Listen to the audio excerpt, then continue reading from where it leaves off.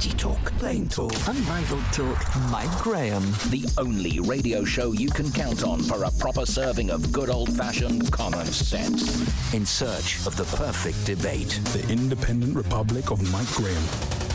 The home of common sense, talk radio and talk TV. Good morning and welcome to the Independent Republic of Mike Graham right here on Talk TV. It's a Monday morning. We've got lots to talk about. We've got plenty to look forward to. It's the beginning of another week. And after all, why not Brexit on a Monday when you could have done it, 2 years ago, 4 years ago? Could you have done it 6 years ago? Very possibly. We are going to be talking to Nick Dubois this morning, former Tory MP, author, extraordinary Talk TV producer as well, of course, and quite often presenter. We're going to ask him about the Brexit deal that is coming up this afternoon. Apparently, Rishi Sunak is going to meet up with Ursula von der Leyen, as we like to call her, and they're going to cook up some kind of scheme. Or more than likely, it's not going to be very good. More than likely, it's not even going to be a proper Brexit. And more than likely, if you're living in Northern Ireland, you're not going to be that happy about it. But we'll talk about it nonetheless. Peter Hitchens is going to be here, defending his column at the weekend in which he wrote that he believed that Shamima Begum was our responsibility and that we should, of course, be bringing her back to this country for some kind of processing. I don't agree with him, so we'll have an interesting debate about that. We'll also be talking about justice for Joanna, the front page of The Sun this morning, in which Dominic Raab has promised, as the man in position to do so, he vowed to review the parole bid of somebody called Robert Brown. You might remember this story. Robert Brown murdered Joanna Simpson in a brutal and ghastly way. He served half of his sentence and is due to be put out on parole very, very shortly.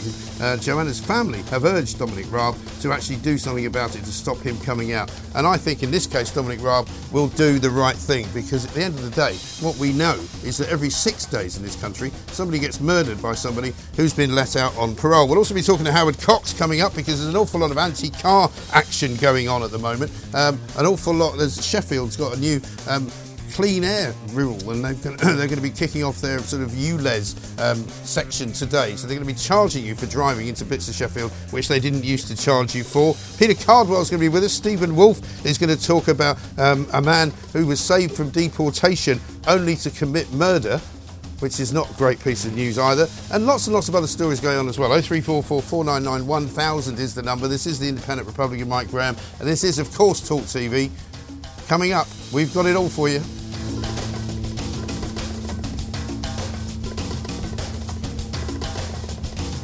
A very good morning and welcome to the Independent Republic of Mike Graham right here on a Monday morning. It's the last Monday in February, actually. It's going to be March soon. Don't forget there's a teacher strike coming up. Oh, also, I should mention to you that the NHS would rather you didn't bother them today, because apparently a lot of the people working in the NHS are suffering from stress, suffering from exhaustion, and they're very, very tired. And they'd rather you didn't bother them with any kind of nasty complaints like, you might be feeling a bit ill, or you might even need some hospital treatment. The latest story that I saw over the weekend, incredibly, was that if you are a woman going in to have a baby, you might not be given any gas and air in the hospital, which is a way of pain killing, because it might be bad for the midwife. Nick Dubois here. I mean, sorry to kick you off. I read that story, and they're doing it in Princess Alexandra Hospital in Harlow, is near me, and I thought it was a joke. Yeah, I know. It's really. I kid you not. When I used to say this, I thought it was just being whimsical.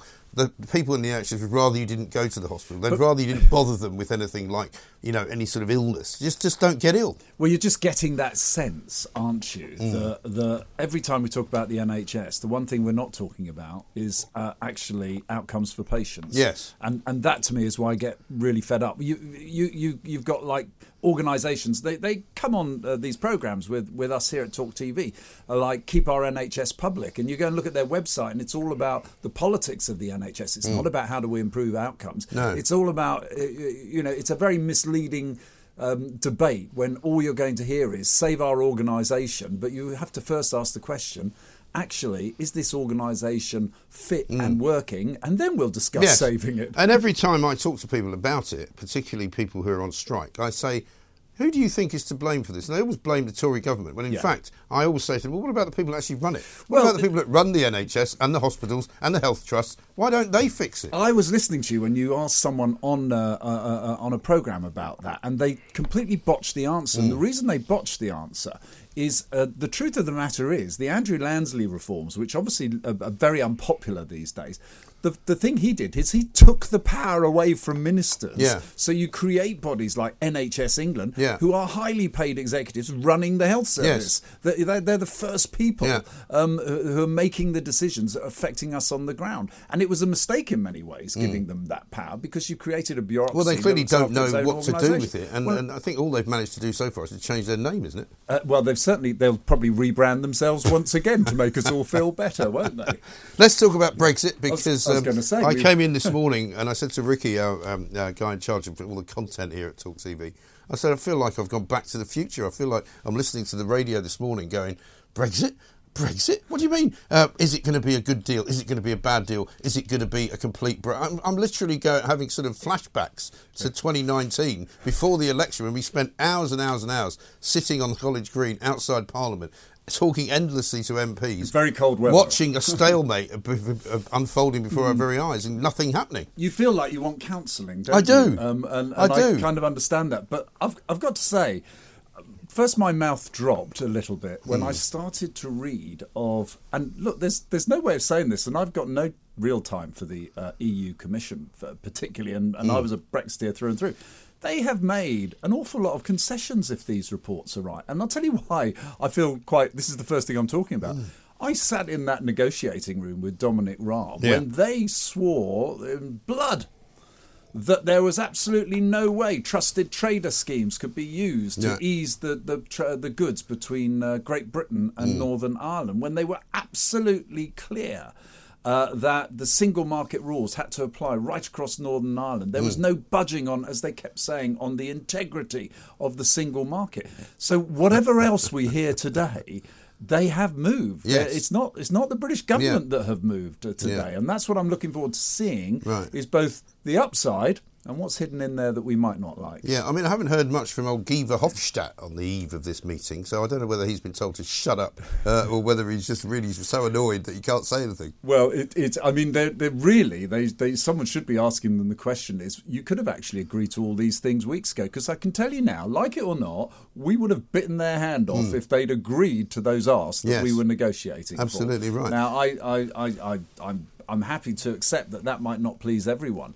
But the brutal reality is, here we are 5 years later, and let's face it, a lot of grief for the businesses, particularly in Northern Ireland, and the consumers who have had problems because of this heavy hand of enforcing absolutely absurd regulations on Northern Ireland in the name of trying to do Britain down and punish them for wanting to leave. Absolutely right. And this whole kind of punishment business needs to stop. Just as we speak, Keir Starmer apparently has appeared on our screen, because he's speaking this morning again in London about his plans for economic growth.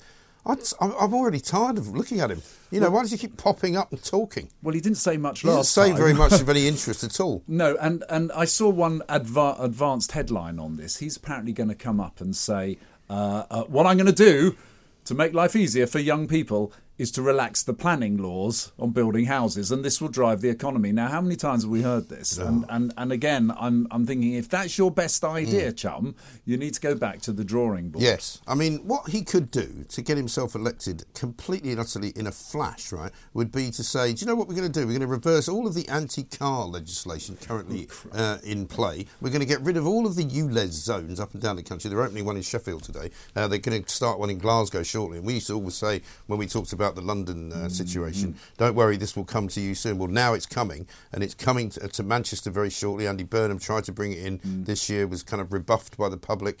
If he actually wanted to be on a winning ticket, if he said, I'm going to be a friend to the motorists of this country, which would include all small business, all trucking companies, all business that actually relies on transport, he'd absolutely walk it. And of course, you also, I can argue, stimulate economic growth a lot if we stop Well, yeah. penalising heavily all these people who are carrying our goods. Well, how around, many all the high people streets do going you to go work? to where you see shop after shop shut down, empty, because one, nobody can park there, and two, there's literally no footfall? Well, East Herts District Council, where I live, they've just introduced Sunday parking charges. You think, well, that's going to help, isn't it? Yeah, that's going to help drive you. Anyway, the point is, the motorist is an easy target. Yes. There's a huge vested interest in actually having a pop at the motorists, all for the green agenda, and we know what an industry that is.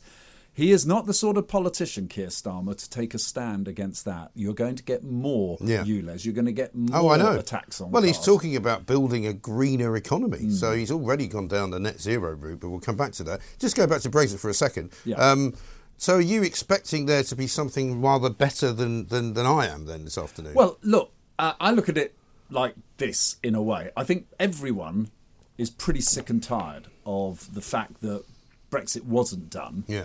And that the deal Boris Johnson signed up to, which, in fairness, I think he knew exactly what he was doing. He was signing up to a deal that he knew would not work, in the belief that with his 80 majority, he could change it. He could get it and done, then along came COVID No, and there's no everything question. like I that. mean, I said it at the time. He's clearly kicked Northern Ireland into long grass on the basis that was the sticking point. He said, in order to get over the sticking point, we'll just leave it hanging.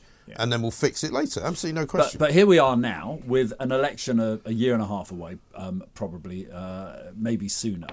And most of Rishi Sunak's MPs are going to say, we can live with this because there is no real... We've changed things in Northern Ireland so dramatically. We got a really good deal. You've won concessions. The EU have won nothing from us, except, by the way, watch this space tonight, because I think that's when it will be slipped out that the government will drop the Northern Ireland Protocol Bill in the House of Lords, which was basically... Well, I heard giving us Kay carte Hoey blanche. talking to Julia just this morning on breakfast, and she said, until I've read the actual text, until I've read the agreement in its entirety, I will not really be able to know what sort of a deal this is and how good it is or how bad it is.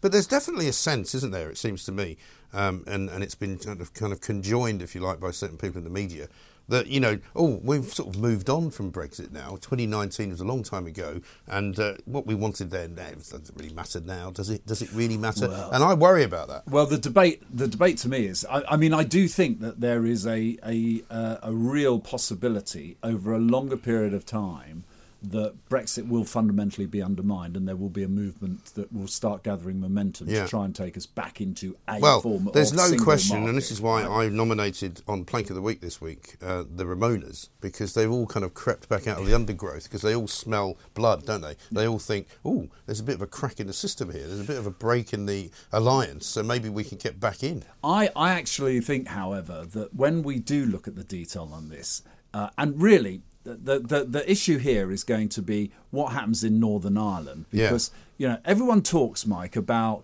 how important it is to preserve the Good Friday Agreement. Well, the only thing that we know about the Good Friday Agreement that's been under threat ever since the Northern Ireland Protocol came in was the ability for the cross-community consensus, i.e., they have the democratic rights to make decisions rests in Northern Ireland. What we'll see today will be a huge advance towards bringing that cohesion in Northern Ireland, but we don't know if the DUP, the key political party, are going to sign up to it. My bet is they won't rule it out. They will do exactly what Kate Hoey has said, is that they will go away and study this and think about this. That's the breathing space Rishi Sunak wants, because I think he wants people to look at the positives. It's not going to give us everything. I mean, to be fair to Rishi Sunak, which not very many people want to be, at least he's trying to do it. Well, in fairness, you could ask, why has he tried to do it? Because in many ways, he's bringing on a potential fight. He could have just let it go like everybody else did. Yeah, but I suspect, in a way, this thorn around his side is something that he feels if he can get out the way, he can say, see, you may think I'm a technocratic manager, but I do get things done.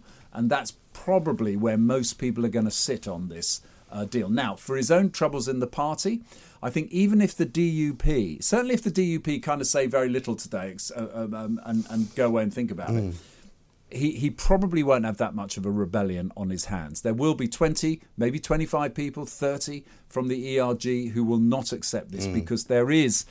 And we don't know the detail, but there is a role for the European courts, but it looks like it's very, very minimal. And even people like Michael Howard, don't get much more Eurosceptic than him, are saying, I don't think we should get too concerned about this. You've got David Davis, former Secretary of State for Brexit, the first Secretary of State, saying, I'm minded to support this. You can tell where this is going. Yeah. But a lot rests on the DUP, Mike. Yeah, absolutely. Right. Nick Dubois is here. We're going to talk about Dominic Raab coming up, those bullying allegations. He did the rounds yesterday on the Sunday morning shows, talked to Laura Kunsman Kunsberg talked to Sophie Bridge on Sky as well. We'll find out what Nick made of all that. I thought he was given a bit of a rum deal by the BBC, but no surprise there. Also, how about this from somebody who doesn't give a name? Hi, Mike. Can you mention about the congestion charge they're trying to bring into Cambridge? We had a great rally yesterday against it. They estimate around about 6,000 people turned up. They even want to include the hospital in the safe zone. Well, there you go. Ridiculous, right? Cambridge. I mean, Cambridge is a haven for cyclists, I'm told, as well. So you can tell they're barking up the wrong tree. This is Talk TV. See it, hear it, think it. Talk Radio and Talk TV. Welcome back to the Independent Republic of Mike Graham right here on Talk TV. It is a Monday morning. It's very chilly out there. It's surprisingly cold, and there is a bit more of a cold snap coming, as far as I know. Although not as bad as New York and California. It's actually snowed in California over the weekend, which is a bit unusual. Nick Dubois is here, however. Let's talk about Dominic Raab. You worked with him, as you say, very closely. Couple of things. First of all, justice for Joanna, the front page today, about Joanna Simpson, who was murdered brutally by a guy called Robert Brown, who was, I think, in the midst of getting divorced from her when he killed her. He basically attacked her with a hammer on Halloween 2010, a week before their divorce was due to be finalised. He served half of a 26-year sentence and is seeking to be released on licence in November. We know from the parole board's figures from earlier, probably this year in January, that something like one person every 6 days is murdered by somebody who's supposed to be out on parole. I mean, the parole system is knackered, it seems to me. And this came as a result of a Dominic Raab interview yesterday, which I think we've got, have we? Yes? Yeah, let's have a look. I'm not in control. If you're cleared, then you won't resign. So what will happen if you're not cleared? Well, allow me to respond in the right way at the right time. Of course. Look, if an allegation of bullying is upheld, I would resign. That's another clip of him saying that he would resign if allegations about him bullying were correct. Just first of all on the parole thing. I mean, he's good at this, isn't he, Dominic Raab? He has worked on these kinds of cases before, and he has changed what is about to happen. Yeah, and look, the bottom line is, you say the parole system's bust. I think the justice system is pretty. I agree. Pretty checkered. If we're already saying you can come out after 13 years and you're eligible after horrific crimes like that, right. And no one thinks that this is justice. No one thinks that this is fair or right. And I thought Dominic dealt with it straight head on. I hope it's not false hope for the family, the victims here. And I hope it's dealt with swiftly. Yeah. And the parole board, people say politicians shouldn't interfere in things like this, and I say no.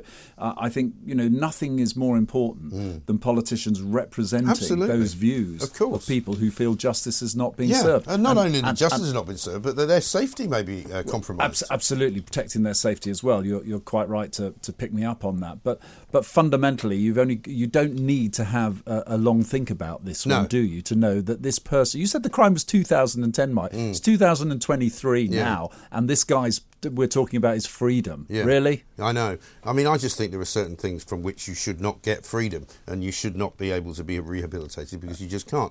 But on the broader question, and the clip we just saw there addressed that, Dominic Raab was answering questions yesterday on pretty much on the BBC, on Sky, possibly another couple of other shows about these allegations about bullying. But I thought the BBC really stitched him up yesterday because I watched it last night. I very rarely watch it live because I'm out with the dog at that time on a Sunday morning. But Laura Kunsberg sort of interviewed him. I thought he handled it very well. I thought he answered the questions. He said there were certain things he couldn't talk about because there was an inquiry going on.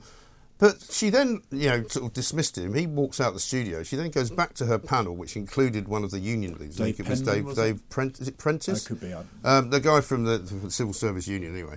Who then started this sort of litany of how many, 6 different people have complained about his bullying, and people have talked about, all anonymous, nobody's named. It's all kind of, hearsay, it seems to me. Talking about these bullying allegations as if they were facts.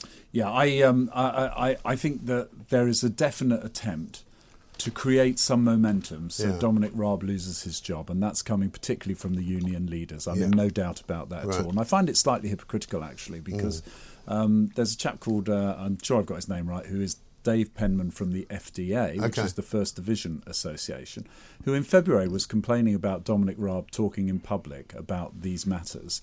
And yet, I haven't heard that same person say these briefings by these civil servants who are saying how awful Dominic Raab is and so forth. He hasn't criticised those. All these off-the-record briefings talking about how hard apparently Dominic Raab might stare at you if you didn't give the correct answer, this sort of stuff. There was that sense that a load of momentum was being created to get another ministerial scalp. Something the media are often accused of. But this, I feel... Oh, well, some in the media are very enthusiastic about this, aren't they? So when it comes to these things, if you look down at the bottom line of the issues, ministers are always... This is my attempt to sum it up. Ministers, every day, they get in their red boxes and during their day, they get basically put forward a problem, 2 or 3 suggested solutions, and, if you like, a limited summary of the consequences and benefits of those solutions. All of those are put together by the civil service. And a minister who does his job doesn't just go, OK, which one are you recommending? I'll sign that off, that's good. A minister tests, challenges, demands more information to support before he makes a decision. That is how I saw Dominic Raab operate. And that's how business should be conducted. That is how it should be conducted. And we seem to be in an era where the very idea that the minister should challenge, and even challenge to the point where he's saying, look, I'm not prepared to make a decision on this. You need to come back with me with more information. Also, they're now complaining about the nature and style of doing that. But let's not forget that also those people who would be having FaceTime, as we used to call it, with the minister would be pretty senior, wouldn't they? So these people would be paid a large amount of money from the public purse to be reasonably robust. If you're getting a 6-figure salary, you shouldn't be wilting every single second that somebody says something to you and going home in tears, as some of them have said they were. I mean, do me a favour. You've certainly got a mixture of people in the civil service. And again, I'll put my caveat in, Mike, and I know this might annoy some people, but I have worked with very, very good civil servants as well who respond, just like you say. Who I've done it. I've led a independent government inquiry, and I would test their assertions. And we'd have really robust discussions, and it was great. That's how we got to the solutions. But broadly speaking, you're absolutely right. You would bring in the director of I think they've got some multiple director generals in one department. Sure. Never mind. I'm sure if I walked into any department of government, look at an organisation horrified. chart. It's quite extraordinary. So and you would have that sort of level at the table. Family tree is a bleeding orchard, right? Yes, you could do with some green pruning there. So you would have these very robust discussions. You would also then have his private office, which would have younger people, but still the cream of the cream of the civil service want to be in the private office. So you've got a mixture, and I would sit in as my job was, and it is the job of most special advisors, sit in on virtually every meeting, so I could see what was going on and what was happening, which is one of the reasons I was very pleased to give evidence at that inquiry, which obviously I can't go into. No, of course. But suffice it to say... But, listen, I've known you long enough now, I think, to be able to say, look, if you say he's not a bully, then I'm going with your judgment on that. Absolutely, I would say that. And I never witnessed anything that could remotely be described as that. But the fact of the matter is, he's been accused. He speaks about it when he's asked at an interview, right? Having given a very more important interview in some respects on Brexit, the interviewer then has license to talk to him about this and ask him questions about it.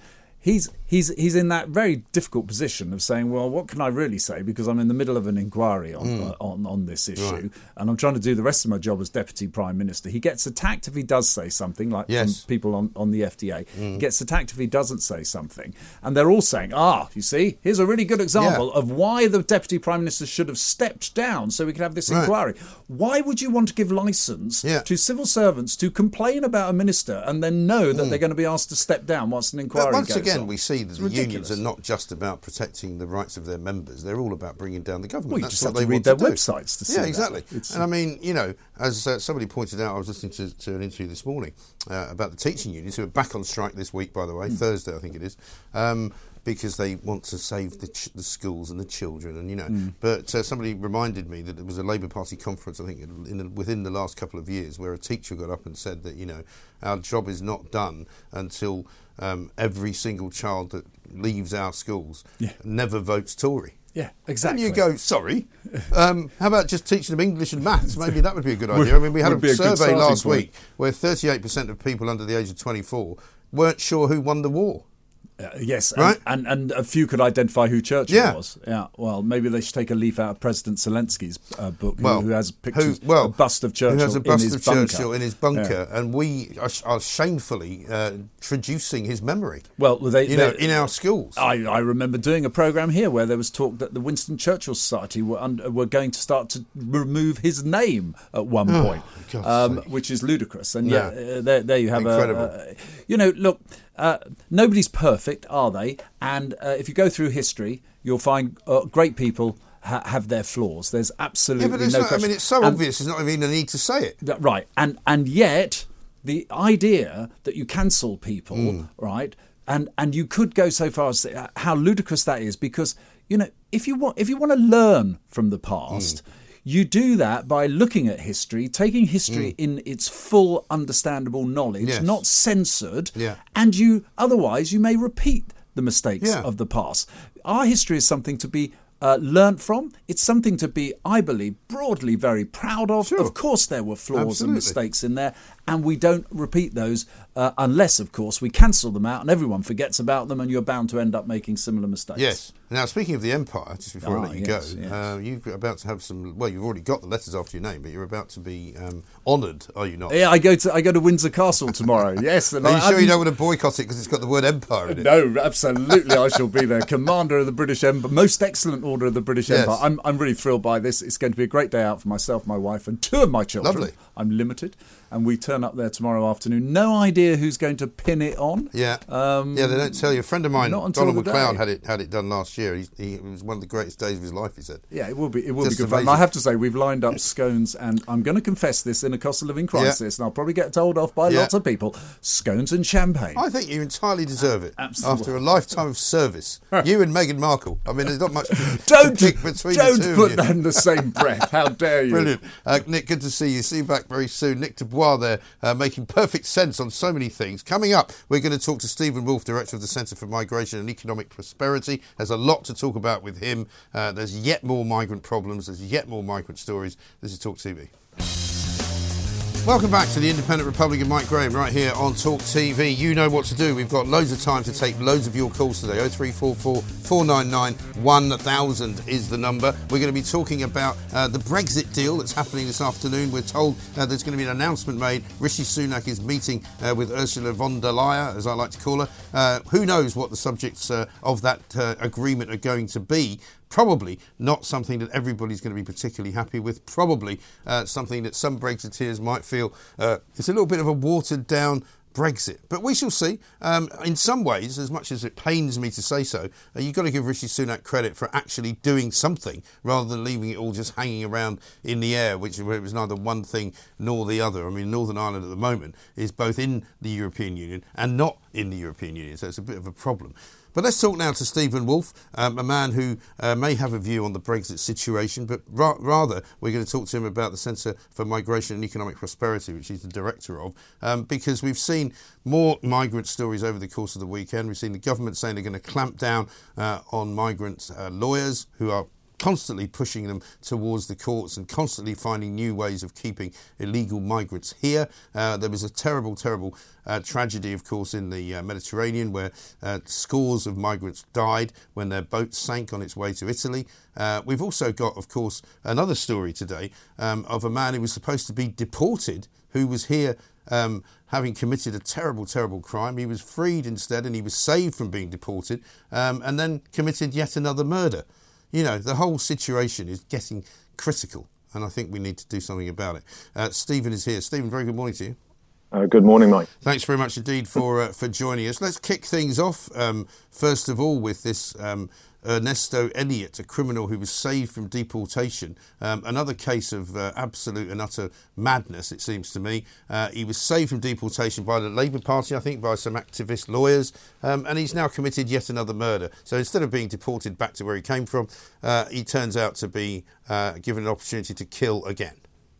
Absolutely, and this has shown once again why people like myself have campaigned quite vigorously to say that if people have committed serious crimes such as murder, manslaughter, rape and GBH, for example, big drug dealing cases, that they should be deported, and we should ignore those in the immigration industry who are seeking to protect them. And what we saw in this case, if you remember, this Mr. Elliot was actually on a plane, and he was removed from that plane and saved from, amongst others, 60 celebrities who wrote a letter suggesting that people like him should be able to remain free on the streets here, and those who supported him from the trade unions and also in the Labour Party movement. And once again, we've seen the loss of life. And not only him, as I understand it at the moment, we have 23 other serious criminals who also have faced deportation, also been refused by these same types of people, walking the streets and potentially committing crimes again. Yeah. Well, I mean, again, we've got this terrible situation. We've got Justice for Joanne on the front page of The Sun this morning. We've got a parole board which seems to be very happy to let very dangerous people back out onto the streets. And somebody gets murdered every 6 days as a result of that. It's bad enough that we've got plenty of our own homegrown killers without actually importing them, isn't it? Oh, absolutely. And we do know that, and I will give credit to the Home Office and Rishi Sunak, that they have tried really hard over the past 6 months to increase the number of what we would commonly call deportations, but it's actually enforced removals. And they're succeeding quite well with the Albanians and the Albanian deal, and they've managed to remove more than they usually do. But there is still a massive sticking point when it comes down to serious criminals who have committed crimes. And there needs to be, in my view, a very robust movement from the government legal department working with the government to try and challenge those in the courts who are using all the opportunities from Modern Slavery Act, the European Court of Human Rights, and our own Human Rights Act to keep those people in. There is movement, and we've got to welcome that, but there needs to be a lot more ground on this now. Well, there's certainly been stories written over the weekend, one in the Express, in which it says the government's going to crack down on these activist lawyers because, I mean, even watching the Shamima Begum case last week, you know, 2 lawyers come out at the end of it saying, oh, this is not the end of the case by any means. It turns out they're all getting legal aid. You're going, well, hang on a minute. You know, if she's not a British citizen and they're representing her, why on earth are they being paid by taxpayers to represent somebody who is not welcome in this country and should never come back? I find it extraordinary. It is extraordinary, but that all comes from our membership, or rather our signatories to the UN Convention on Refugees, because within that clause it says that every state who is a member has to provide legal advice and legal representation to those who are claiming asylum. And Shamima Begum would have come under slightly different areas, not asylum, because she's lost her right to have live here and have her own passport and nationality. Yeah. But for generally those people who are claiming asylum, they get legal aid because of that connection. And what you do see, our research is showing roughly around £4 million a year is being used on legal aid. Right. And it's that's on the legal aid side, but of course the government also spends similar amounts of money defending it. Yeah. Then we have the court system itself, then we have the judges and the immigration tribunals. So the costs are roughly around 10 to 20 million pounds a year. Right. And there's no question, is there, that there's a sort of legal gravy train going on here. You know, a combination of the people like Care for Calais, who get a lot of mentions lately for some of the work that they do. They had a demonstration, I think, at the weekend saying racist out, refugees in, basically making out that they'd rather kick out British citizens that they don't agree with and welcome in people that they don't even know to replace them. It seems an amazing situation to me. I don't know what they're thinking. I don't know why they imagine that everybody coming in on a dinghy is a decent person who has never committed any kind of crime, has never been any kind of terrorist, and is never going to do anything wrong here, despite the fact they don't know who they are, where they've come from, and what they've done. Well, there are 2 points to this, Mike, and you've always been very fair on this as well as I have, is that we know that from my visits to the camps in 2014 and 15 in France, that there are people who are generally fleeing war and torture and serious suffering. And so that's why you get those people who work for the charities and the NGOs saying this is why we're there. But where they don't ever work successfully is recognising what we also know is that there's masses of economic migrants nowadays who are seeking just to come for work. They're not fleeing the torture, they're using its excuses. And of course, they make millions from this. Now, one of the things that's very difficult for an organisation like myself, and I've spoken to others like Migration Watch, is actually trying to track down how much money the non-government organisations and charities are getting from the state. Because we know that councils provide them with money. We know that the Home Office provides them with money. We know that they get from education departments as well and other government agencies. rough estimates are putting them in hundreds of millions of pounds a year. So it really is in their interest to keep the migrant industry going, because their jobs are on the line, as well as them saying they satisfy their own moral values. But they do not ever recognise that there are those who are serious criminals, potential terrorists, or economic migrants. They treat them all the same and never make any distinction. No, exactly. And that is where the problem lies. And of course, we've seen, and people have talked to me about this already, what happens when these boats start to get bigger? Because the boat that we saw capsizing in the Mediterranean had something close to 200 people on it. You know, what's to stop them from bringing bigger boats here? And the answer to which I can't get from anybody, but basically there's nothing that stops them. If they turn up with 200 instead of 45 or whatever on a dinghy, you know, we'll just welcome the 200 in, won't we? Oh, absolutely, and we'll do exactly the same, because the boats actually have been getting bigger and bigger. We heard reports early on in the year where we know that in Germany they were acting as a kind of centre for receiving larger boats made in China and then distributing them to the Calais through the people smuggling gangs. The very sad and upsetting aspects of what's happening in Italy and off the coast of Libya is that there have been quite a lot of deaths over the last 2 years, because the numbers are continuing. We've had deaths in the channels as well. And that's always stemming from lots of governments, including those in the US, has had 3.5 million in the past 18 months come across the Mexican border, is that these governments are not acting strong enough to deter the people smugglers. And the people smugglers are using ever-increasing tools, technology, and equipment to supply their clients with the opportunities to get into the various countries. And I wouldn't be surprised if we get bigger boats. And even if they didn't, we'd still have a lot this year. The estimates are 80,000 people to come across this year, which is getting very close to the huge numbers we saw in 2000, 2001 under the Blair government. Yeah, absolutely right. Stephen, good to talk to you. Thanks very much indeed. Stephen Wolfe, Director of the Centre for Migration and Economic Prosperity there, with not very good news, I'm afraid, for those of you who like to have people coming to this country who want to do good things rather than bad things, people who are not deported and then commit murder, people who take advantage of the systems here. Particularly I'm talking about lawyers, particularly I'm talking about charities, the organisations that make an absolute fortune from the migrant business. And that includes, by the way, the people traffickers and Serco, the people who are spending so much money housing these people in hotels and in other people's houses, but also then charging the government billions and billions and billions of pounds a year in government contracts. It's unbelievable, isn't it?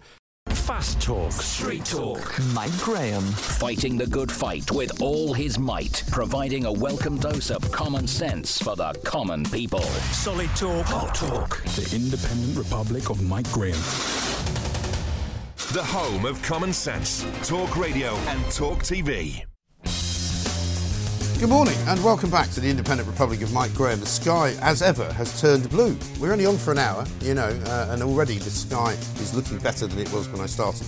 And already the uptake and the outlook has improved for everybody as well. Because that's what we do here. We try to bring you the news, we try to entertain and educate and inform, but we also try to cheer you up a bit from time to time. And I'm sure that you, like me, could do with a bit of that on a Monday morning. I came in this morning thinking, oh, another week. But actually, once you start working, it's fine. Peter Hitchens is here, a man who has a sort of backwards week because obviously he writes his column on a Sunday. So technically this may be your, I don't know, would this be your Saturday rather than your Monday? It's hard to work out. I do live Difficult. my weeks backwards, and often my days as well. So, well, listen, I mean, we've all worked in some very odd places and some very strange hours, haven't we? I remember whenever I was in California, you'd more or less have to go to bed at some ludicrous hour so that you could be up in time to talk to the desk in the morning when it would be the middle of the night. Yeah, so I remember once staying up in the middle of the night in Florida so I could talk to the Today programme on the BBC. Right. About the launch of a Trident missile I once watched. A Trident missile? Wow. Yeah. I mean, an amazing day there. Yeah, I mean, the Cape Canaveral was quite a place. I went there to doorstep some astronauts once who were coming in on the space shuttle, and I woke up late and I was driving down, you know, the highway A1A, at great speed, and I could see the shuttle coming in. Wow. And I just about got there in time for it to land, and they were taken straight from the shuttle onto a plane and flown to Houston. Yeah, well, I saw the Trident launch, and Greenpeace were trying very hard to stop it from happening. So we were driving around the Atlantic for some long time trying to find a place where Greenpeace couldn't get at us, and then eventually we got to the launch. It's quite spectacular. Well, it really is. I mean, all of that space stuff is fascinating. But anyway, let's talk about Shamima Begum, because you, not unlike many other people, took the view at the weekend that she should be brought here, that she is our responsibility. I disagree with you, and I said last week that I'm more than happy for us not to spend any more money on her. So why not make your case for those who haven't seen it? I didn't really ever intend to get involved in this. I hadn't previously done so, and a few weeks ago I found myself in a debate elsewhere in which I had to come to a conclusion, and did. It wasn't. There weren't perhaps all that many people listening and watching at the time, but I thought I'm honour bound when the thing next comes up at any prominence to make it plain this is what I think. It would be dishonest to pretend or keep quiet about it. Yeah. I don't. You mustn't get confused. I'm sure you're not, but other people say, well, are you arguing in her favour? No. No, of course not. I've not met her. I'm sure if I did, I wouldn't like her. I think that many of the things that she's said are obviously deeply unpleasant. And most importantly of all, I think, if she comes back here and there is evidence against her that amounts to criminal charges, then she... It's that time of the year. Your vacation is coming up. You can already hear the beach waves, feel the warm breeze, relax, and think about work. You really, really want it all to work out while you're away. Monday.com gives you and the team that peace of mind.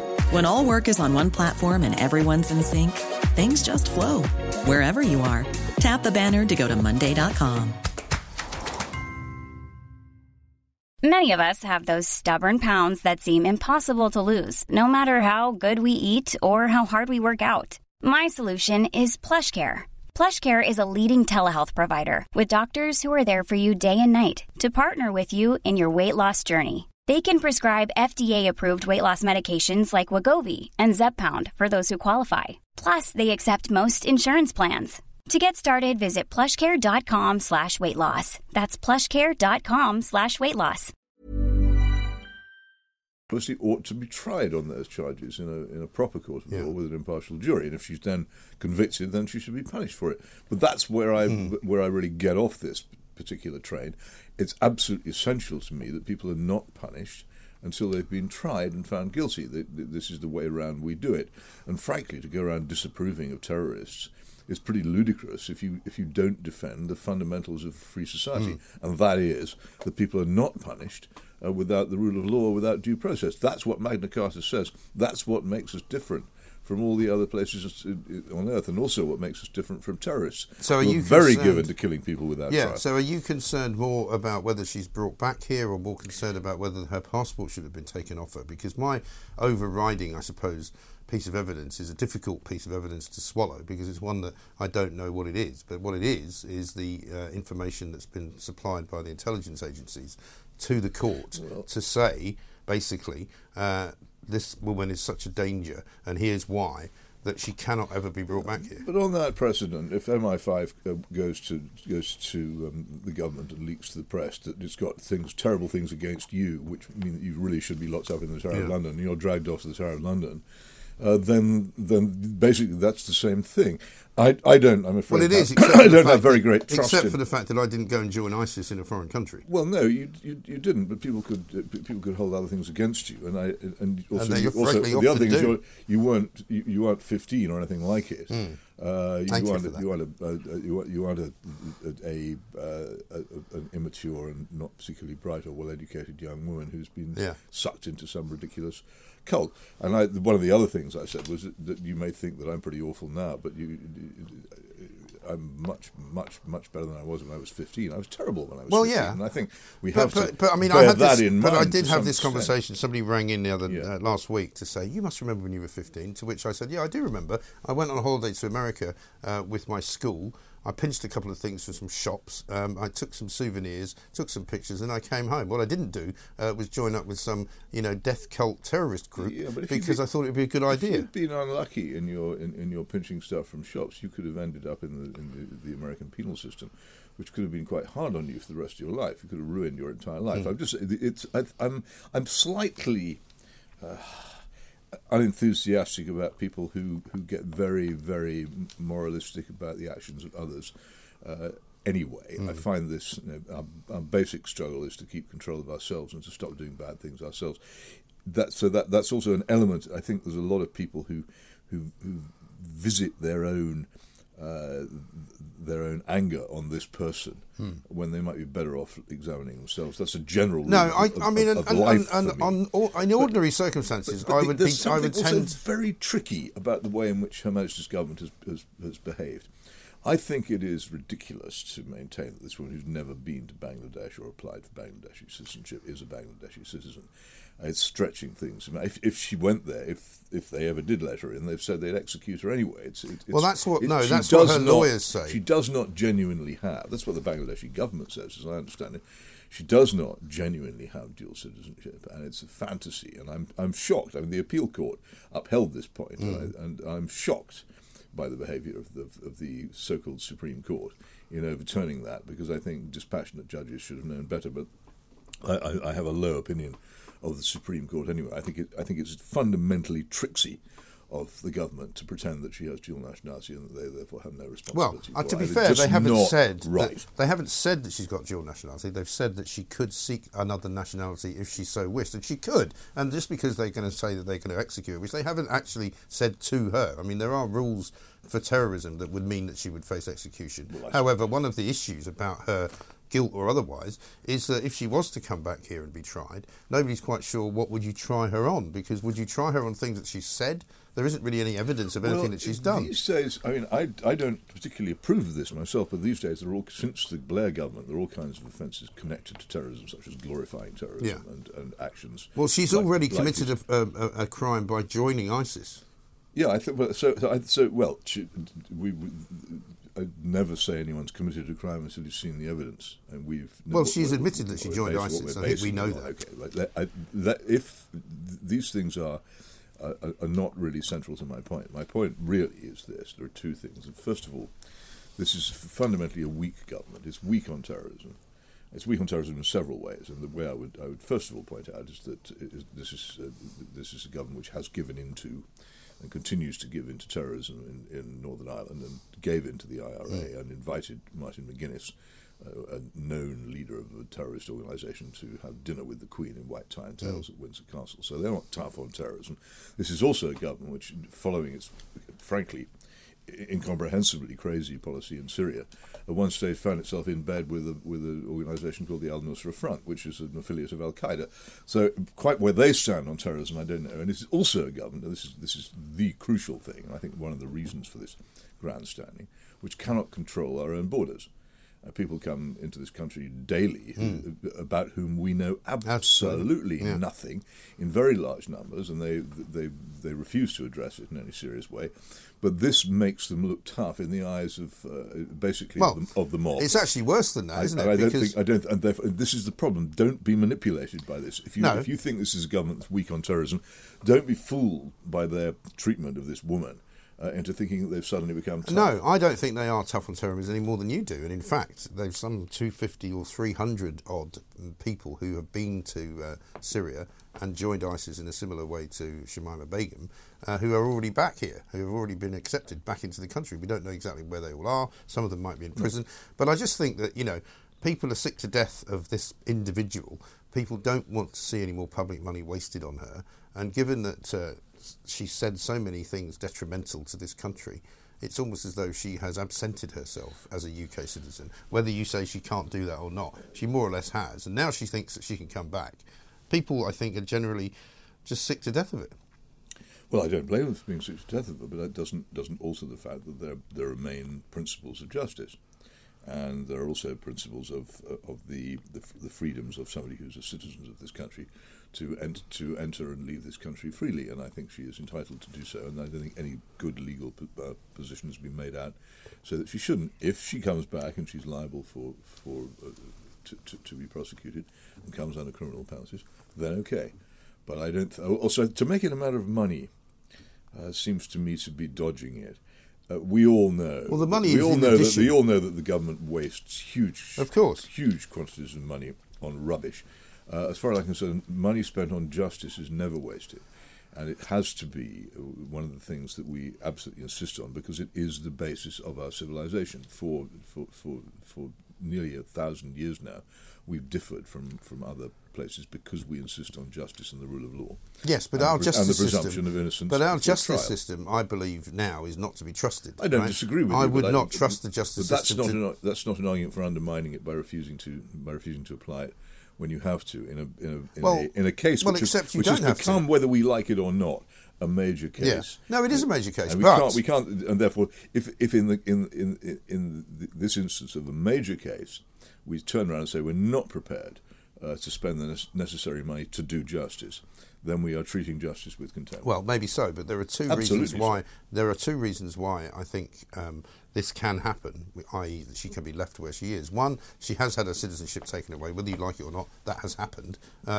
Whether you think that should have happened is another story, but the fact is that it has happened. So this country now owes her nothing. It doesn't owe her a debt of justice. It doesn't owe her. Also, the crimes were committed in Syria.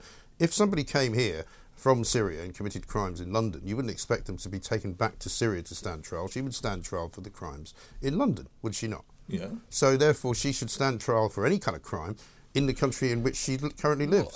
Well, the crimes of which she is accused or which are alleged against her are definitely crimes against the laws of this country, and she is a citizen of this country. And if she said, "I never want to come back here again," I'm not coming here, then it wouldn't be so much of an issue. But her crimes were not committed here.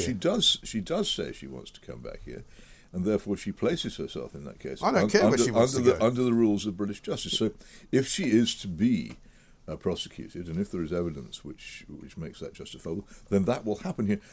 I'm not particularly au fait with how the Syrian prosecution service works, but there doesn't seem to be much sign of anybody it's better than ours. To prosecute her out there. Well, I mean, all I know is that the only other sort of international cases that we've ever looked at have all involved people being sentenced to horrible sentences, possibly even death sentences, in other countries because they've committed crimes in those countries. Remember the case of the women in the Bangkok Hilton? Remember the case of the Colombian drug smugglers? Yeah. You know, these were people who had committed crimes in those countries, were sentenced in those countries, and then we intervened to bring them back here because it was a humanitarian thing to do. In this woman's case, she's not British anymore. She's committed crimes overseas. We owe her nothing. That's your first premise, that she's not British anymore. I don't think that's a settled fact. I think it's a fact that she has no UK citizenship. At the very least, it's arguable. I don't think she has any other nationality. I think I don't care what sort of nationality. She was born here and brought up here. She went to school here. This is the language that she speaks. This is the passport that she holds. I think it's a dodge to pretend that she has any other nationality. Well, yeah, but the fact is she has been stripped of her nationality. Has she been lawfully stripped of it, both under British nationality? According to our laws, yes. Well, I don't believe so. Under British nationality law and under international law, you cannot make somebody stateless, which is what we have done. And there she is. She's stateless in Syria. But we break international laws whenever we feel like it. Well, but should we? Well, yeah, because we should be in favour of that. Yeah, of course I am, because I don't believe that. Then you call down on yourself all kinds of lawlessness. If you go abroad and something horrible happens to you and you fall foul of the legal system of some other country, then you have by saying what you've just said, cast aside the protections of law which would otherwise have come to your aid. All of us are protected by law. It's very easy in an individual case to get carried away by emotion and say, all right, in this case, toss her in the brig, throw away the key, melt it, don't have any further trial. She doesn't deserve any more consideration. You then have to work out whether this could ever apply to you. Almost all of us, at some point or other, might fall into a position where but in her we case, would really long for the protections of law which you have yourself dismissed as unimportant and something Well, doesn't matter to you now. The point about law is that it applies universally. Yeah, but there are lots of laws which don't apply in all countries, right? There are plenty of laws, for example, like the death penalty, which doesn't apply here. True. So you could go to America, you could kill somebody, you could be found guilty of first-degree murder, you could be on death row. You might, because you're British and because of the relationship between Britain and America, get off that, and they might be persuaded by an argument which was made by the British government to let you go and to come back here. But it wouldn't help the people who you had done wrong. And the same way, she has committed all sorts of horrible crimes against the people of Syria. She's accused of all sorts of horrible crimes. Well, she's admitted lots of them. Well, hasn't she? Has she? Yeah. I'm not sure that she's admitted crimes, but I mean, whether she has or not, it remains the case that, that if the state is to punish her for them, then she has to admit them in court. In Syria, if she pleads guilty. Well, if she pleads guilty in a court, then she subjects herself to the punishment of those crimes in whatever court. But should she not be tried where she is? Well, she doesn't want to stay where she is. Well, I don't care what she wants. I do, because I think she has, as the holder of a British passport. Not any longer. Well, I think she's been wrongfully deprived of it. Well, the court system here doesn't agree with you. I know However, there is somebody who does agree with you. Disagree with these. Yeah. With these Jonathan Hall, KC, no less, the reviewer of terrorism legislation. He says he's going to argue that she should be allowed to return from Syria because this is the position taken by key allies, including the United States. Well, okay. You've got him on your side. It's another good idea. I have all kinds of people on my side. The most Julie Hartley-Brewer as well. The most amazing thing that happened to me yesterday on Twitter was that John Sweeney, a man with whom I have constant, often quite rude and personal rows, almost everything, chimed in to say that I was right on this matter. And Jacob Rees-Mogg also agrees with me, but I don't really. I would do it on my own if necessary, because I think that there's another element to this which we haven't discussed, which is the simple, stripped of all law, the simple moral one. I think this is cruelty, and I think it's mercilessness, and I believe maybe she deserves a bit very of that. Strongly in showing mercy. Maybe she deserves a bit of that. No, nobody deserves it, and it is if you care about these things, and as you know, the source of our laws still remains, although it's often denied by the courts now. The source of ours still remains the Christian religion. The Christian religion absolutely insists on mercy as an element of justice, and to leave this woman out there forever in exile in this place where she doesn't want to be is merciless, and I am just against that. I get that. I disagree. We'll be back shortly.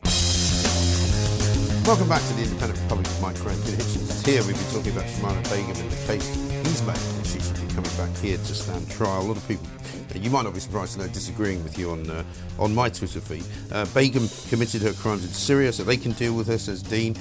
One from Glorious says, Peter is totally missing the point. She committed crimes in Syria, so she should go through the Syrian justice system. His response is, but she wants to come back.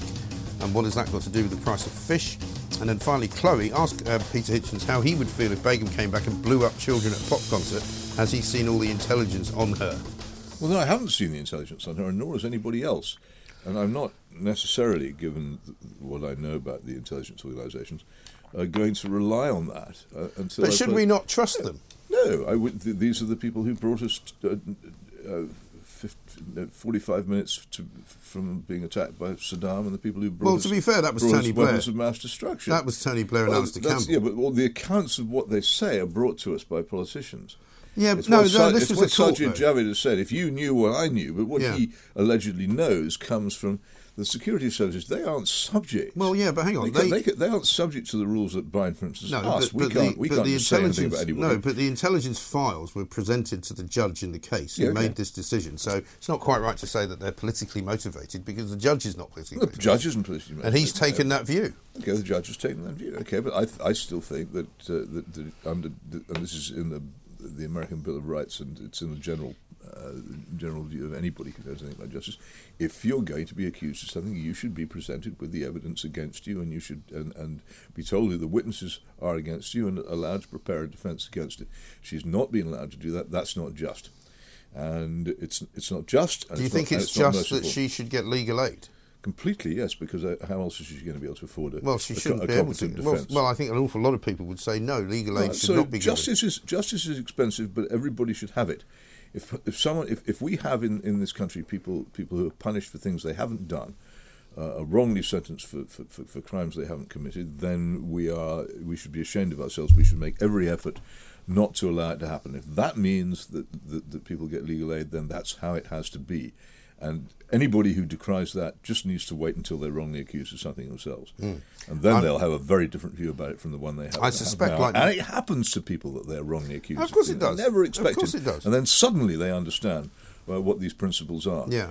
Just but I think use some imagination in this. But the things that she was involved in... This degrades our own justice system. But the things that she was involved in are so heinous, and it's almost as though the justice system doesn't actually really understand the world. You know, the justice system is not designed in the same way that the asylum system is not designed for people to break it and come here willy-nilly. I mean, people joked last week that the best way for her to get here would be to get on a dinghy from northern France and just pitch up in Dover. As you rightly said, she'd probably be in a hotel in Leicester within half an hour. She could disappear into her unpoliced cities, as I said in my article in the Mail on Sunday. This is what the government fails to do, and it's precisely because the government fails in these matters that it enjoys making this example out of Shamima Begum, and that's one of the things. Can't you see? You're being manipulated here. The government is using fake toughness to divert your attention from its actual weakness, and this is not toughness. This is actual. This is weakness, mercilessness, and as far as I'm concerned, unlawful behaviour. I'll tell you what I'm willing to cover believe up that for it the is. Fact that they're actually no good at fighting I'm willing terror to believe at that it's all. tokenist. Yes. Yeah, However, I'm quite happy to go along with it on the basis that she's a ghastly, hideous individual who I'd never want to see in this country. So that's my point. But that's not the basis of justice. The basis of justice is even ghastly, hideous individuals who you never want to see in the rest of your life still get a fair trial, because that is what makes a civilized country different from a barbaric country. Yeah, it's also, as I say, it's a fundamental divergence between a law-governed free country and terrorism. Well, if only the terrorist believes he has the absolute right to kill whom he likes. If this government protected the people in this country as well as they protect the rights of other people who shouldn't be here, that would be fine. Yeah, but they don't. But the treatment of Shamima Begum is not making any of us safer. It's not making I think it is protection stronger, and it is also weakening the justice system on which we all rely, and appealing to all the worst mob instincts you could possibly find. Yeah, that's what we do here at Talk TV. Anyway, sorry, that was a joke, obviously. Come on, I'm joking. Now let's talk about television, just to end up, because you also wrote at the weekend about this new show about the Brinksmat robbery, which was such a dramatic story at the time. A lot of people might not remember it, but you were quite rightly pointing out that they've sort of airbrushed history once again to make everything as if it was today. Every drama based on fact has at least one character, if it's about the past, at least one character from the 2020s who can go and sneer at their lack of feminism and their lack of political correctness and everything else about them. And in this case, we have an invented female detective in the flying squad who performs this role.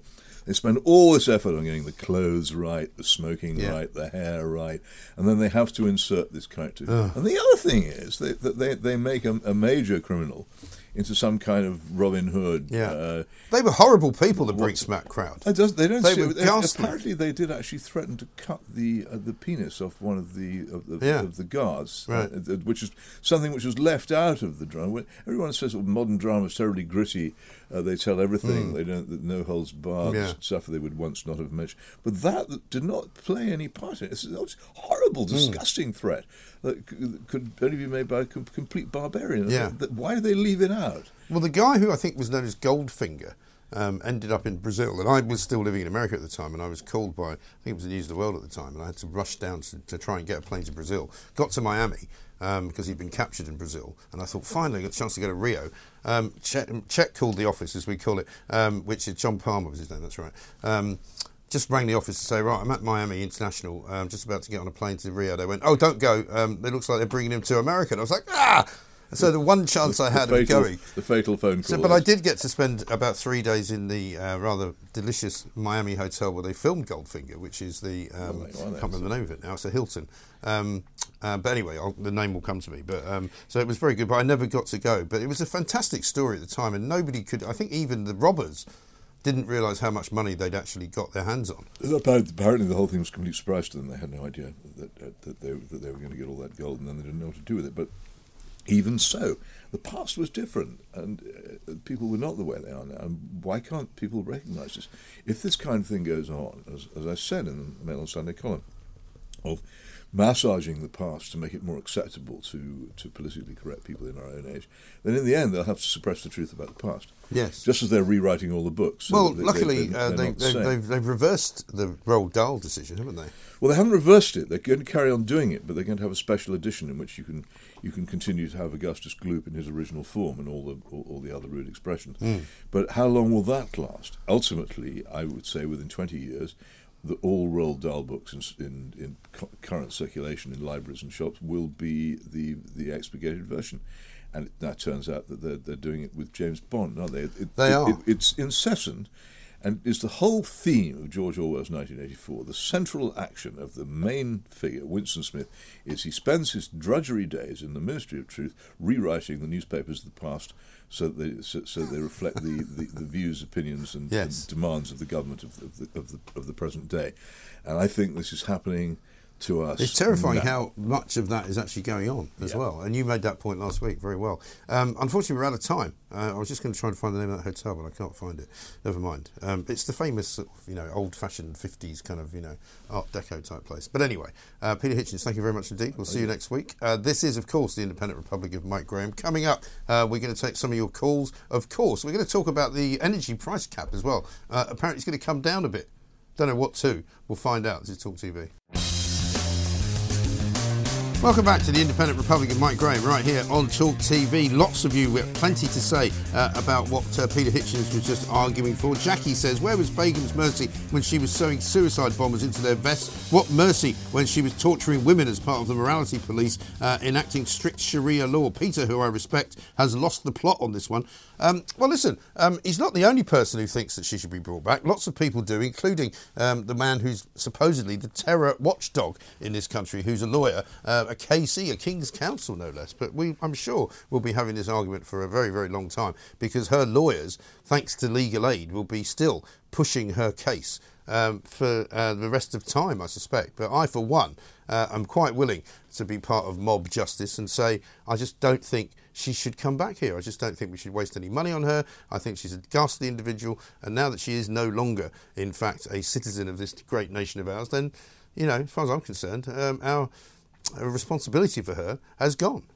But let's talk to Howard Cox, founder of Fair Fuel UK. Couple of reasons. There's some big anti-car stories to get our heads around this morning. As you might expect, they're still punishing anyone who's got a car. They're still trying to make you pay. They're still trying to convince you that you shouldn't be in a car, that you should be on a bike, that you should be walking. I mean, just the hits never stop. Today, for example, in Sheffield, and if you are in Sheffield, you can let us know how it's going, they've started a clean air zone, which presumably means that the air isn't going to get any cleaner. They're just going to charge you for breathing it. 0344 499 1000 is the number. Howard, very good morning to you. Good morning, Mike. So, we've been saying for a long time, haven't we, that this is all going to move rapidly around the country. It's not just Sadiq Khan and London. It's happening now in Cambridge, apparently they've started it. It's happening in Sheffield today. Glasgow, coming up very shortly, is going to have an ultra-low emission zone. It's happening in places like Oxford. I mean, all over the country now, this madness, this green craziness is catching hold. Yeah, it's Bristol, Birmingham and London, of course, are the pioneers of all this. Yeah. The fact is, as you quite rightly pointed out, what benefit this is going to achieve except fatten the purses of the local authorities. Yeah. There is no way that any of this is going to improve the environment or improve the air we breathe. It's complete and utterly crass. And I hope that we can turn this around. A lot depends on the 5 boroughs or 6 boroughs in Greater London who are actually taking a judicial review approach to the Mayor of London. Yes.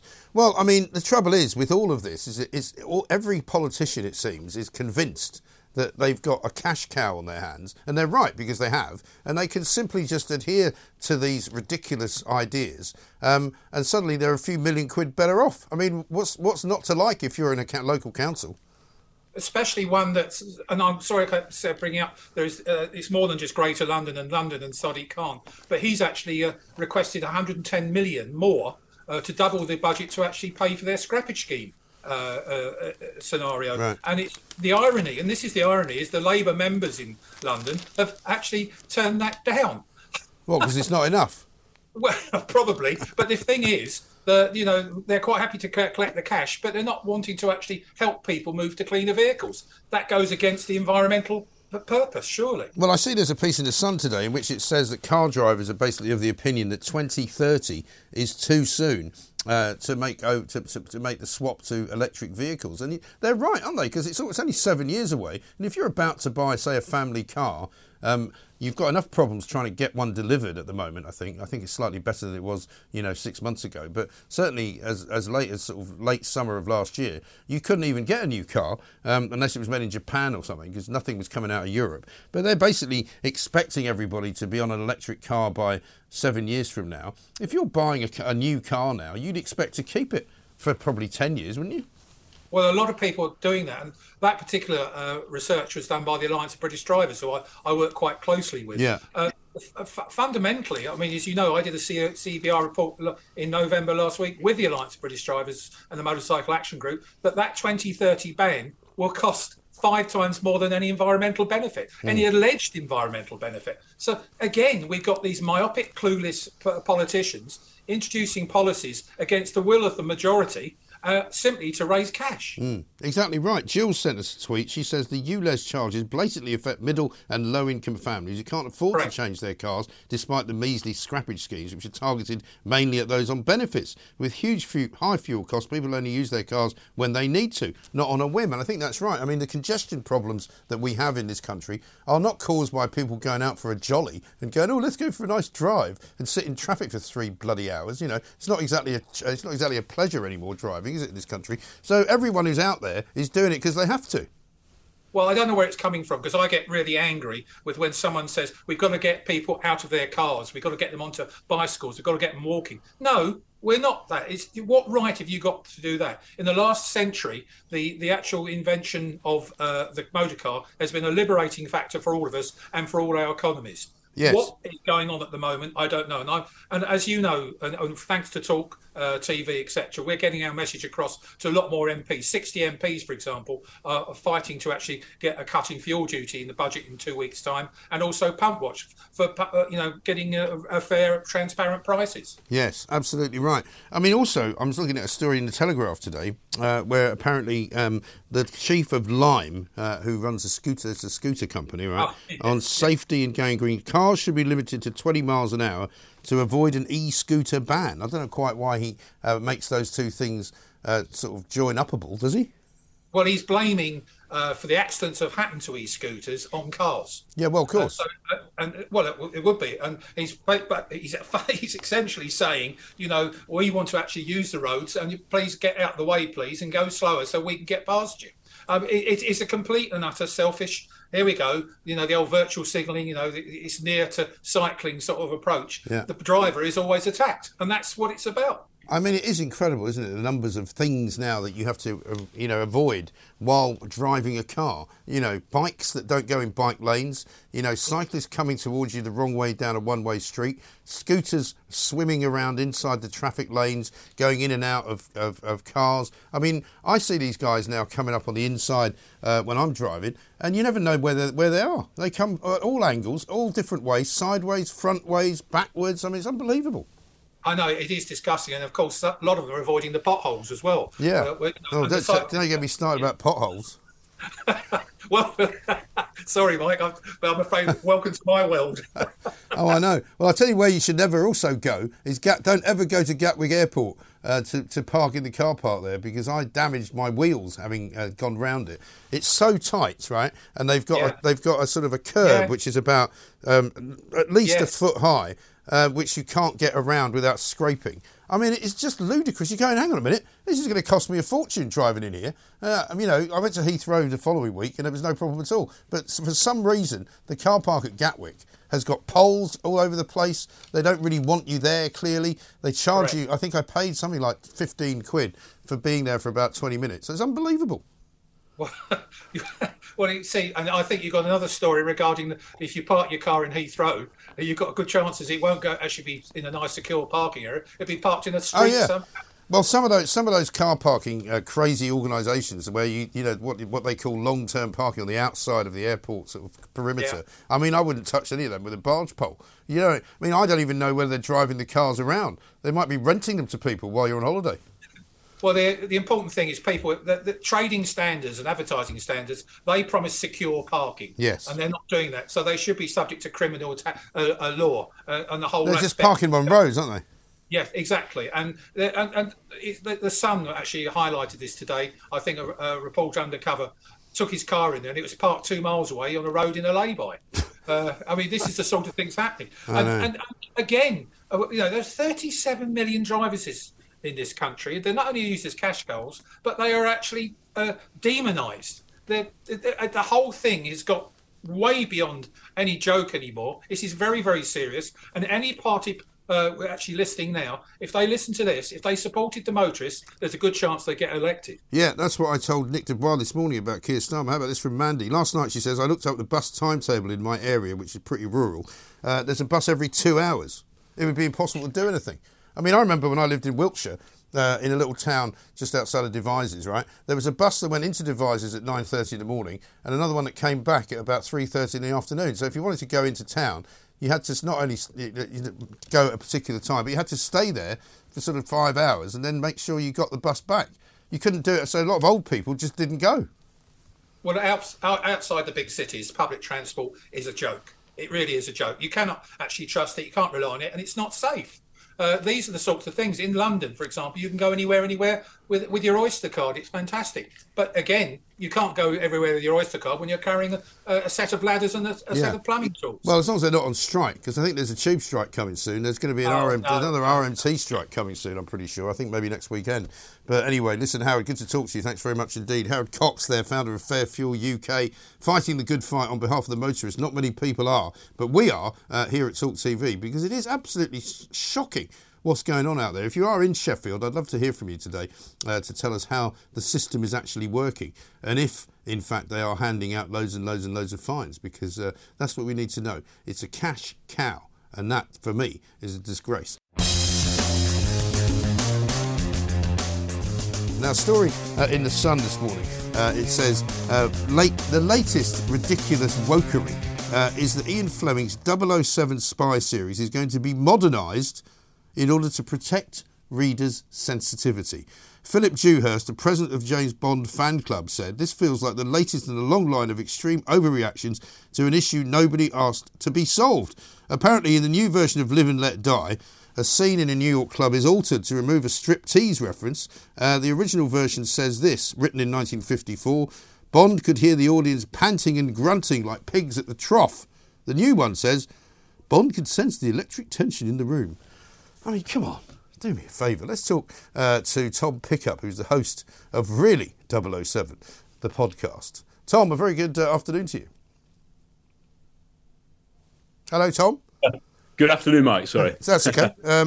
I mean, we had Roald Dahl last week. Thought that was bad enough. I mean, seriously, they're not going to rewrite James Bond. I mean, people know who James Bond is. They know what he does. They know what he likes to do. I mean, for heaven's sake, what's going on? Well, first of all, it's the 70th anniversary of the first Fleming book, so the cynic might say this is quite a good publicity drive to get people to buy the books. Well, I think personally, I don't think it's a good idea rewriting history, because this novel was written. They were written in the 50s and the 60s. You know, to go back and edit things is a bit dodgy. Yes. What I think should be done is you can have a disclaimer saying, you know, this book was written in that time, where attitudes were different, and it is offensive. There are really offensive things in there. You know, if you go back, some of the language used is bad, but it shouldn't be changed. It should be a warning there to sort of say this is bad. Well, surely people must know that. Don't people know that if something's written in 1954, it actually might not be something that they would be used to reading? Yeah, and it wouldn't get published in that format now. And I think because obviously Ian Fleming's dead, he can't give his permission. And the estate must have had some say in this, of course. Well, this is the thing. Is this what happened last week when I discovered with the Roald Dahl situation? The copyright actually belongs to Netflix now, because the family estate sold the copyright to Netflix. So they said that basically they can't stop it. Yeah, and that's become muddies the waters more. But I don't think it's necessarily anything dreadful to worry about. You could say it is a bit 1984 slippery slope. Yeah. But certain things like the chapter, I think one chapter heading had a really, really offensive word that I can't possibly say. So that does need to be changed. But also, they haven't removed certain things like the certain homophobic language. That's remained. Right. So there does seem to be some very, very odd goings on. And I think it's easy to sort of get distracted into this woke argument where a simple disclaimer would have been fine. But like I say, we're talking about it now, and people are getting offended, I think. Well, it's not that we're getting offended. I think we're all just shrugging our shoulders and going, what's going to happen next? Because obviously one of the questions that I'm going to ask you about is the movies themselves. Because, as far as we know, Daniel Craig is not going to be James Bond anymore. We don't know whether there's going to be another James Bond, if there's going to be just a 007. Is it going to be a woman? Is it going to be somebody that would be a surprise encounter? And are they going to... Because they tried to make Daniel Craig quite woke in his first movie, I remember. They made him sort of much more female-friendly, didn't they? They made him less of a kind of, brute, less of a sort of a sexist, if you like. But they kind of moved away from that again by the last film that he did, because it was kind of back to normal almost. Yeah, that happens, and I think the Bond films reflect the times they're in. And often, through the 60s and the 70s, into the 80s, some people go back at those films and think that Bond's behaviour was inappropriate. But we've looked at them, so much, and you actually think that some of the characters in the 60s were just as progressive, if not more progressive, than some of the ones that have been in the Daniel Craig era. So there's a lot of chat about this. There will be a new Bond announced. I just hope it's as soon as possible.